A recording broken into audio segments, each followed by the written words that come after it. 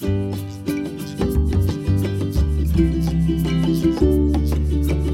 this is Stephanie. And this is Brian. Welcome to the making and the remaking of a codependent mind. In this episode, we're going to celebrate because we have been doing this podcast for a year. Yes, a whole year. It's amazing. Happy anniversary. Happy anniversary to the making and the remaking of a codependent mind. So 1 year, and we're also approaching 100,000 downloads. Yeah. Which is also super exciting. It is pretty exciting to see how this has really gone and in so many different ways. Really had no idea what to expect when we started. We started because I had started to listen to a lot of podcasts, mainly financial podcasts. We've also been on a financial journey these past few years. Yeah. And I kind of got the idea, well, maybe it'd be fun for us to do a podcast together, just something, a project that we could work on together. And so we thought about maybe doing a financial podcast. Do you remember? Yeah, I do remember that. Of course, I didn't have a whole lot to offer. But we realized one thing that we both really enjoyed talking about, and we had both learned a lot about over the years previously, was codependency and your journey. So we settled on talking about your story because we had talked about your story. Yeah, and it felt as though we'd learned so much that we had something to say about it. Because it wasn't just we learned a lot, it was having an effect. Absolutely. And, we would have been we were happy when it was a couple hundred downloads. Yeah, right. Then we were happy when it was a couple thousand. So approaching 100,000 downloads is really remarkable. And I hope that it means that, and I think that it means that a lot of people share similar experiences with you and have found it helpful to hear about someone else's journey. Yeah, because I know how it feels to get this kind of validation, a type of validation that's, oh yes, I'm not really super unique when it comes to a lot of this stuff. I'm not weird. I'm not broken. This has happened to a lot of people. Yeah. I'm not alone. Yeah. So I didn't really realize that would feel great for me too. When people gave feedback and said, oh, this is really similar, or this is almost my exact story. And I go, yeah, man, the more I hear that, the more it's like, yeah, I bet that's true. Yeah. I wanted to ask you about your kind of emotional experience. So we're going to talk about our major learning takeaways, each of us, during this episode, because we both learned so much doing this podcast. But before we do that, I did want to ask you how what's been your emotional journey of this podcast, because you've made yourself pretty vulnerable. Yeah, it's true. I know. There's times where I'm like, this is a little embarrassing, revealing some of this stuff or planning for the episodes, reliving things that, kind of over and over again in this sort of educational context or something. It's been pulling me in different directions. I'm having to emotionally process this stuff from different angles, right? I remember the first season, which was the first few months of the podcast, being kind of emotionally hard on you. Yeah, a little bit painful, and me too. I mean, you, as you're saying, kind of reliving these moments and really sitting with them in a way that maybe you hadn't for a long time, and me having to hear the suffering that you went through. Yeah. There were moments of tearing up sometimes. Yeah, right. Yeah, especially listening back to an episode once we finished it, because sometimes, I don't know if that's compartmentalization or what. Like I'm on a task here. I'm trying to deliver information and have a logical conversation about it. And sometimes I may sever my emotions from it temporarily just so that I can make a point. And I think in the process, there were times where I forgot I was talking about myself. Right. And then I'd listen back to the episode. Oh, yeah, geez. Oh, God, that really was horrible. I think that was kind of healthy, though, to kind of reconnect with your younger self and have that sense of sadness for that boy that you were, and even the man that you were in those abusive relationships, and feel compassion for that person rather than shame. Yes. Yeah. And I feel like this podcast has given me so many more new tools that I didn't have before, because we talked about how we were talking about this stuff every day. I was writing every day.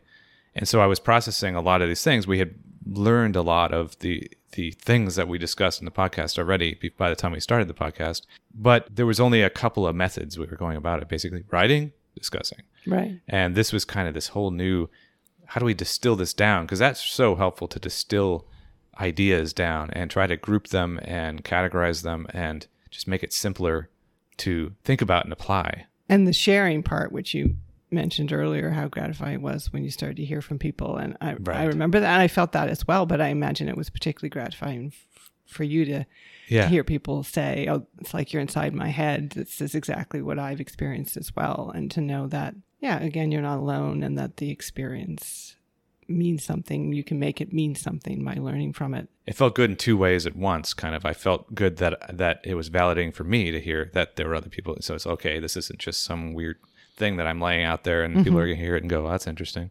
But then also that these people that say, oh, this is similar to my story, this is really helping. That's also feels amazing to know that this actually is helping some people. It seemed to help you get over a lot of fear as well. When we started this podcast, there was fear in terms of your family. There was still fear, I think, in terms of R and J. Yep. And there was fear of imaginary people hearing this and judging it and judging you, that you were somehow, you were just weak, or, judging your experiences of trauma as not traumatic enough.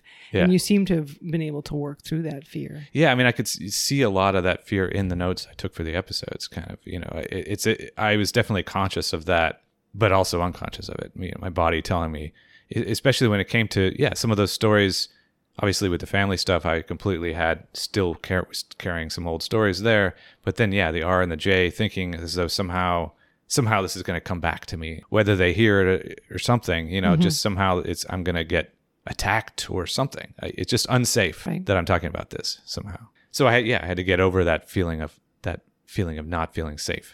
So one thing that we've done recently is to start a Patreon account, which is where people can become patrons of this podcast, which we would love for that to happen, although no one has to. This podcast will always be free and freely available. But one of the main reasons we did it is because our conversations have been so valuable. The conversations we've had over email or over messaging with listeners have been so valuable. And like you're saying, you're being able to share your story and get thoughtful feedback from people and validation has meant so much to you. So we wanted to create a space, a Patreon community where people could join and could share their stories in the way that you've shared yours. Yeah. And we could start to have a dialogue kind of within this little group of people. Yeah, so we can all help each other. It really, we've got some great feedback from people, some really great questions. And I mean, obviously, we can all learn from each other for sure. We're also going to be using the Patreon account to distribute the notes from the episodes. So you make a lot of notes. You go back into writing you've already done, and you do a lot of prep. I don't make any notes. So these are going to be your notes. And we're going to be sharing those notes over the Patreon platform as well. And some of those are a little more intimate. So again, it feels appropriate to put them behind a little bit of a wall. Yeah, there's a lot more detail in there that in some cases answer more completely and more directly some of the questions we've received. Right. So there'll be show notes, and then there'll be sometimes further writings about particular times in your life and particular stories that you've perhaps mentioned in the podcast, but not gone into in depth. Yeah. And I know people have expressed an interest in written material, and I totally understand that. I personally love having written material too. It's just really easy to reference and just have right there. And you can be sitting at your office or in your bed while someone's sleeping or something. And just having written material is really helpful, I think, in addition to podcast. And then we would like to, in the near future, start having people as guests on the show to talk about their own making and remaking experience of their codependent minds. And so the Patreon account is a place that we're hoping to maybe meet some of those people that would be willing to share their story publicly. So, if you're interested, there's a link in the show notes. It's Patreon, and you just search a codependent mind. But let's transition to the main thing that we wanted to explore in this episode, which is really, we both mentioned how much we've learned individually and together over the podcast. And we just wanted to talk more about what are those big learning moments that we've had? What are those big topics that we've really learned a lot? Because I've learned a lot about every topic we've discussed for Yeah, sure. right. But what are some of the overarching themes? So, Yeah, right. Well, because in the build up to it, right, all the years of daily conversations and writings, there were always these pivotal moments, I feel like, these kind of concepts or connections that you or I or both of us together made that just really shifted the direction of everything. Right. So when we first learned about codependency and then the classified behaviors that surrounded that phenomena, and then narcissism. And so why don't you start? What's one of your big takeaways? One of mine is pretty much the impact I've found that my family has had on the origin of these behaviors. And the reason why I would say this one first is because right back to the very first episode, the first season, really, I really downplayed the effect of my family. We talked about this when we did the episode, I guess in season 3, where we did an updated family of origin episode. That was a huge realization for me that, I had to just realize, try to figure out the reasons, but ultimately it kind of didn't matter what the reasons were. It was that I needed to be fully honest with myself. And ultimately I feel like in the podcast, or else I'm not being honest. I'm not being thorough and complete in this story. And it felt as though I needed to be completely honest and thorough for it to be truly helpful. That has been really interesting, the evolution of your thinking and our understanding of the role your family played, particularly obviously your father and your mother. That first episode and our conversations for the year preceding were so focused on that relationship with G as the kickoff of everything. Yeah. The family kind of played supposedly a minor role. Yeah, like a supportive role. Like I went home and the behaviors that I was forming from G were just sort of reinforced by my family. But that even was somewhat new because... Well, that's true, yeah. When you first started writing, I went back and looked at those first writings. Your family was the safe haven. Yeah, and right. G was the one and the only problem of your childhood. And I remember when we first started talking about the G relationship in more depth, and I would say, where are your parents? This seems like a pretty massive failure. And you were still very defensive about that topic. And, no, they could have known. There's no way they could have known. I didn't tell them, most of the time G and I didn't hang out at my house, things like that. Yeah. I wasn't trying to blame them. Right. It's just, I'm a mother. And, if I found out that happened to my child, I would be devastated. And I would rightfully, I think, consider that a failure, that I had failed my child. Not that I was a failure, right? Exactly. So I'm not trying, right? Yes. So we're not trying to shame or blame your family. We're just, they had a role in your life, and there were some failures for sure. I think that's the big mental shift that I had to make was what you just said right there.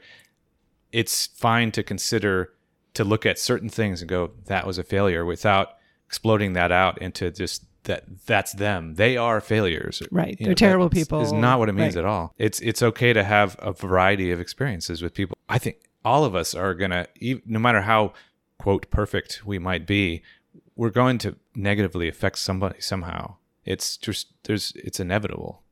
And in some ways, some of those things are going to be failures. Yes, and that's going to be particularly true for those of us who are parents. Yeah, because right. we have such a huge effect on our children that could be in other relationships fairly minor mistakes can really cause some serious and long-term damage. Mm-hmm. Yeah, and I could hear it. I feel as though I was, like you said, definitely before we started the podcast completely. Yeah, I was sort of in this camp of, my family life was safe. Everyone was loving. Everything was great. And some people take that to the extreme. I know some people in particular that take this sort of my childhood was great thing, my brother being one of them. And we had the same parents. And another thing I left out was the fact that he was my older brother, and I idolized him and mimicked him for my first 10 years of my life. And he had codependent behaviors too. And I just was afraid to say that for some reason, for a similar reason that I was afraid to say things about my parents. And this is not no dig or knock on him or anything. It's codependent behaviors.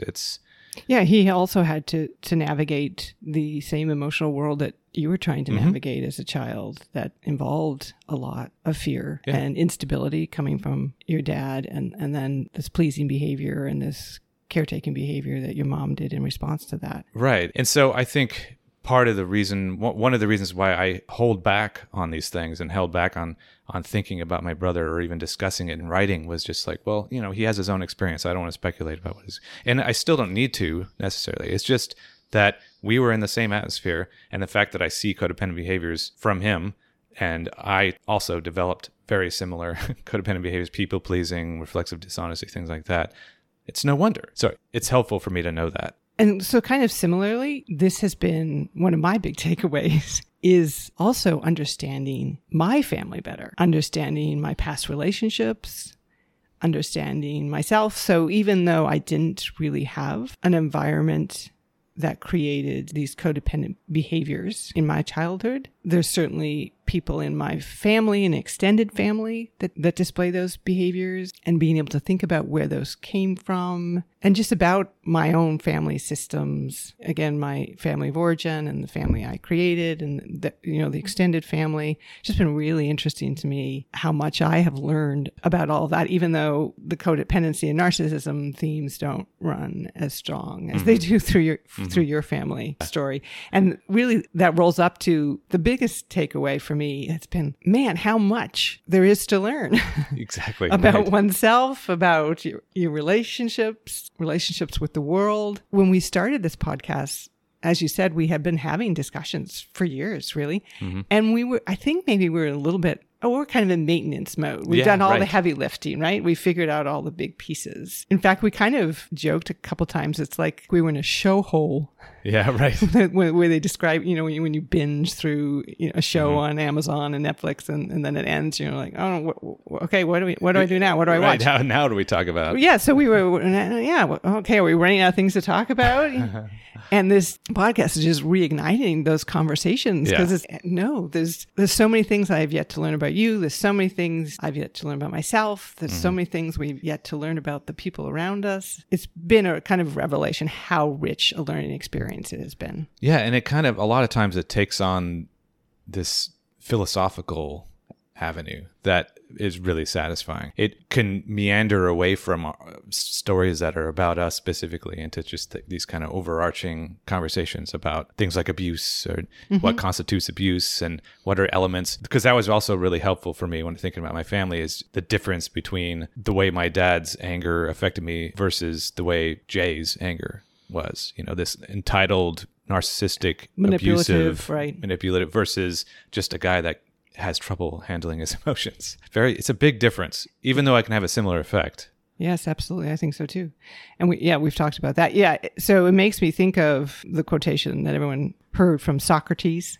Not that I know that much about Socrates, but the unexamined life is not worth living. That quotation goes on to say, examining myself and others is the greatest good to man. And again, I don't know so much about Socrates. Yeah.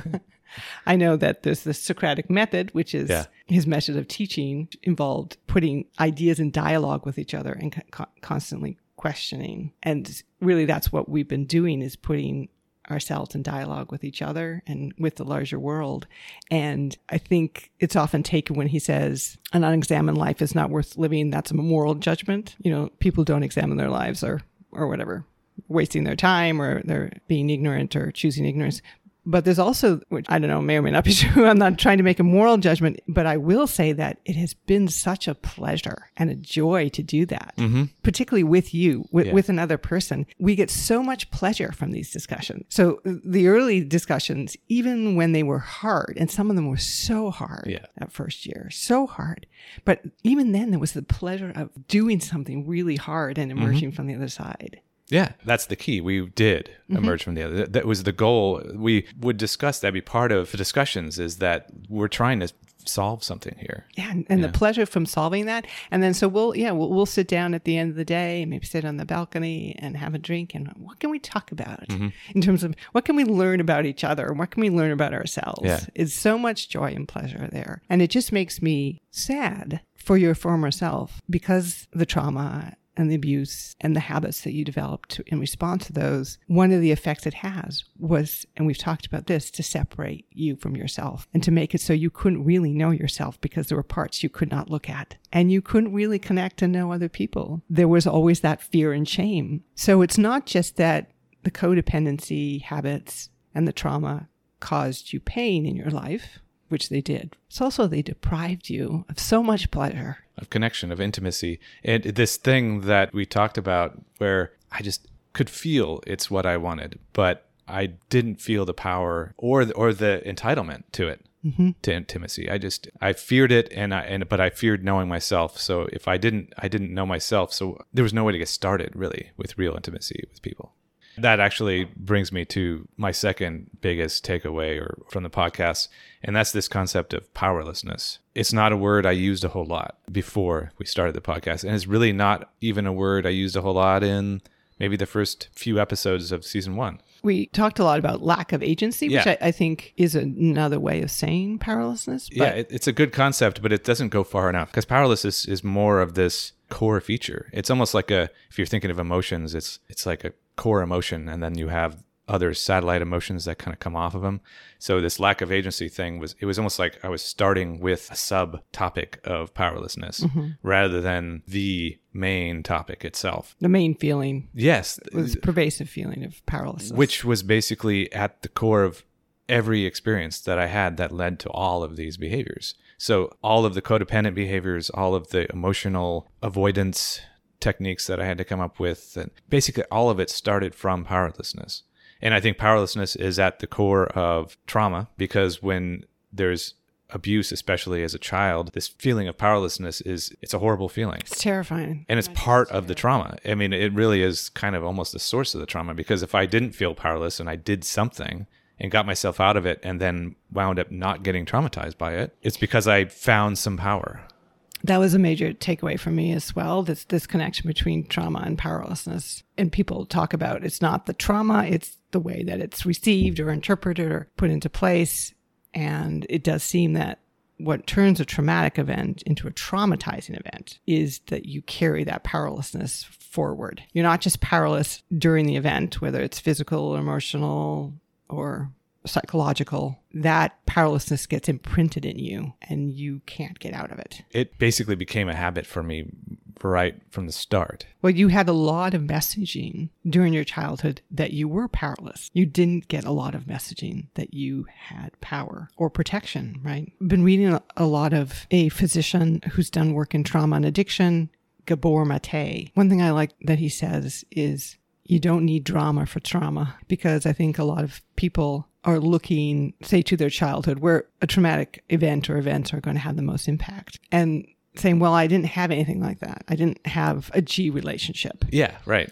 And maybe this was what you were the trap you were falling into in terms of with G and your family. Yeah. Was much clearer with G, right? I mean, he beat you up. He humiliated you. He threatened you. Mm-hmm. That was obvious. Whereas the trauma that was happening in your family home was not as clear. His point being that it doesn't have to be things that happened to you, for instance. It can be things that didn't happen, that you weren't cared for adequately, that your needs weren't met at critical times. And again, this doesn't have to be the fault of your parents or your caregivers even. It could be things like poverty or racism or the school system. I mean, there are lots of potential sources of trauma in our society, and they all seem to come with these messages. You are powerless. Yeah. You are not important. Yeah, and there could be other buildup of small scale, a child trying to appeal for attention or something from their parents and their parents not giving it to them. Consistently, time and time again, until it's like, okay, well, how do I get attention? I guess I have to just turn inward or whatever they decide they need to do. I have to do whatever these people want me to do. I have to figure out what other people want, because that's the only way I'm going to get what I need. And I'm never given the chance to develop my own sense of agency, as we say, or my own sense of personal power, that I can get my needs met on my own, that I can have needs and I can get them met on my own, that I can keep myself safe. And what's interesting too for me is thinking about trauma in that way and powerlessness in that way. You start to see the way that the codependent behaviors are tied in with all the other kind of disordered behaviors, like narcissism. We talked about in one episode how they seem to have similar roots. Dependent personality disorder. There's borderline personality disorder. I mean, all of these behaviors that don't serve us well as adults. Classify them differently. They're different strategies, but they all seem to be trying to address the root problem of this feeling of powerlessness. Without actually recognizing it, without sitting there and looking at the source of the problem itself. Trying to deal with, okay, I've learned these techniques to help myself cope with the fact that I already don't have power. So yeah, because I look back through my whole life and I never got to a point other than now where I had any sort of permeated feeling of power. Just like tiny little moments here and there. But yeah, nothing big picture, nothing that I could use to help myself. And again, powerlessness is terrifying. It's scary enough as an adult to experience it. To experience it as a child would be particularly terrifying because you haven't developed any of the effective strategies to deal with it. And it also, unfortunately, seems to bring about a lot of shame. Yes, exactly. Shame. When I was trying to think of 3 big takeaways, shame is definitely one of the biggest revelations that I've had during this podcast process that just wasn't there. I was not thinking about that term at all before we started this podcast. And it kind of blows me away because it has come to become one of the most important aspects of how I understand why I was carrying all these things, why I was avoiding my emotions, why I felt responsible for other people's emotions, why I felt like crap all the time. I wonder if it was because it was so pervasive in your life that it was just always an undercurrent because it was just always there. You didn't notice that you weren't able to call it out. Yeah. How do I know any different? But not just that, it was so dangerous for me to feel. Well, I thought it was anyway. It was so painful for me anytime I came too close to directly feeling shame that I developed a whole bunch of techniques to try to avoid it, including lying to people, lying to myself. It was dangerous because the times you have felt suicidal in your life have been times when you felt overwhelmed with shame. Yes, right. Either coming from someone else, being shamed, and it was an overwhelming feeling that I just felt on my own, a culmination of thoughts. This feeling of worthlessness and helplessness and hopelessness, more than helplessness even. I mean, that's kind of like when it tips the scales from helpless to hopeless.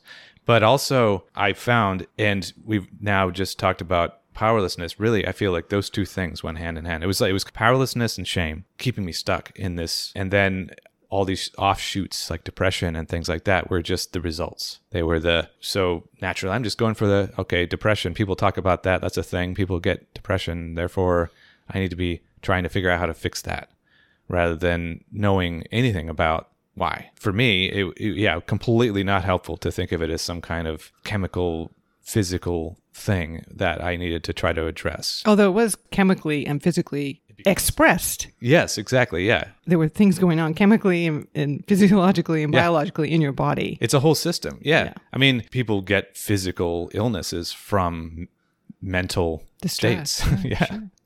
And we feel it all the time in the most obvious ways, getting like a stomach ache when we're nervous or something like that. Yeah. It's just that connection. But yeah, not understanding the root and shame. If I just went straight to the term shame without any of the things we learned, obviously it wouldn't have been all that helpful. It would have been like, okay, well, what do I do with that? Yeah, yes, we used the word shame before we really understood. I mean, we understood that it was a thing in the world and that you probably felt it, but not understanding, again, how pervasive it was in your life and how dangerous it was for you and how habitual it was for you as well. Yeah, so when I think about pretty much when we talked about in the last episode on trust, and when I was being reflexively dishonest, it was pretty much always to avoid feelings of shame. And this was this automatic feeling. So something would happen, shame would be triggered. And actually, this reminds me, in season 1, trauma episode, we talk about triggers, and I got it wrong. So I had an earlier explanation of thinking one of my trauma triggers was inadequacy, feelings of inadequacy. At this point, I wouldn't even use that word at all. It wasn't descriptive enough. It fell way short. I mean, I kind of get why I got to this because I was trying to think, what was I feeling when R was belittling me and stuff like that? I was feeling inadequate. And then, so once I was safe and no longer in the R relationship, if I felt inadequate in any way, it was a trigger for me. First of all, that's actually not what I was feeling when I was with R. I was being shamed because I don't have a problem with being inadequate. I mean, I'm not great at a lot of things. I don't have a problem with that. I mean, I'm not good at playing games and things, board games. And you're pretty good. Yes, right. I mean, but there's plenty of examples throughout my whole life, even back when I was riddled with shame, where I'm okay not being good at this or that. And so inadequacy that was a red herring kind of. It just wasn't correct. So really, it was shame that I was feeling. And this person, R, was very good at shaming me and making me take that on. And yeah, really infecting my whole family with it. It wasn't just me. She went after my entire family. Yeah, that was a major weapon, using shame against people. For me too, I learned a lot about shame and the way it shapes our behaviors. I mean, I understood it as a painful emotion. I've experienced it as a painful emotion. So I can certainly appreciate what that must be like to have to deal with it all the time. It's just such a heavy load. It's like you're walking around with this open wound to the world. And what's even more difficult is because you have had to disconnect yourself from your feelings and from your bodily reality, you're walking around with this open wound, not even knowing that it's an open wound, just exposing yourself over and over again to further trauma and never allowing it to heal. One thing I have kind of been thinking about is this connection between powerlessness and shame. And you can kind of maybe see that in how you dealt with your family's role in your trauma, where you really wanted to put it all on G. And I've read about this phenomena is kind of like the trauma bond, but when you're a child and you're so dependent on your parents, they are all your caregivers. They are all powerful. And so if they do things like your dad did, which suggests that they're not going to take care of you, in fact, they may be a threat to you, you can do one of two things. You can decide, well, I'm just going to take care of myself. They're a bad parent or bad caregiver. I'm going to go off and take care of myself. Well, that's not really an option when you're like 2 or 3 or 4 or 5, right? Yeah. So the other thing is to think, they're powerful. They must know what's going on. I must be doing something wrong. There must be something wrong with me, that I'm not being cared for adequately or that I'm being treated in this way. So I need to correct myself. And when I fail to do that because they still don't give me what I need or still treat me in a way that is difficult, then I feel shame. I feel shame because I can't be a type of person that people treat with love and respect or care. Yeah. I failed. Which is exactly what I was doing. I was constantly trying to figure out what was I doing wrong whenever somebody was behaving or acting a certain way or displaying a certain emotion. What was I doing wrong? Because I must have caused it somehow. Yeah. And so you had that still lingering with your parents, right? You didn't want to assign any responsibility. I mean, putting aside the issue of blame, there's responsibility that you didn't want to assign any responsibility to them. You wanted to keep it with yourself, maybe with G. And you use that strategy too with R and J. And you even felt when we were beginning the podcast, some of that fear was, I'm saying things about them, but they have things they could say about me that would justify their treatment of me. Right. You still thought that there was a world out there in which R and J's abuse of you could be justified by the type of person that you were. Yeah, I didn't need to be doing that, obviously. No. Like it's because with my parents, I'm sure they can say all kinds of things that I did that was crappy. And difficult. Fine. Yeah, you were a child. But that doesn't take away the effects that things had on me. And that's what I'm focused on. That doesn't take away the responsibility they have for their own behavior. So it doesn't always have to be a tit for a tat. But especially when it's keeping me from being honest, just because I'm afraid of that. I mentioned maybe I was kind of afraid somehow that R or J will find that and then retaliate somehow with information about me, whatever. But there was also just this kind of the universe. Am I being fair here? Right, because you were holding on to some of that shame. You were holding on to that piece of yourself to say, like, maybe there was a part of me that deserved this. Yep, that's exactly right. Yeah, maybe I was a total loser or I was whatever it was. But once again, no excuse. That's not an excuse for abuse. It just isn't. Right. And it's not a reason to be in a relationship and stay in a relationship either. It may be me. Therefore, I need to keep trying to figure out, keep going down this codependent road and trying to figure out how I can fix this because it must be my fault. So those are some of our major takeaways, but there's been so many again, which is to go back to, that's why part of the reason we started this Patreon account, so that we could kind of collect people who are interested as we are in continuing to engage in these types of conversations. And then hopefully, as we mentioned in the future, we'll be able to explore some of these topics through the lens of other people's stories as well. There's going to be so much variety out there. I really look forward to hearing some. Hopefully we get to Me do too. that. It's just so interesting how there are obviously these huge commonalities and major threads, right? Which is why codependency, we have found, is a helpful term, because it does describe a collection of behaviors that tend to coexist in similar bodies and emerge from similar experiences. But within those commonalities, such interesting and compelling differences that really have, I think, allowed us to, as we've said, learn more about ourselves and each other. Mm-hmm. So we hope that continues, and we hope that you continue to join us for those discussions. And a huge heartfelt thank you to everyone who has joined us along this way and listened and commented, and it's just been such an amazing experience so far. It has. Thank you so much.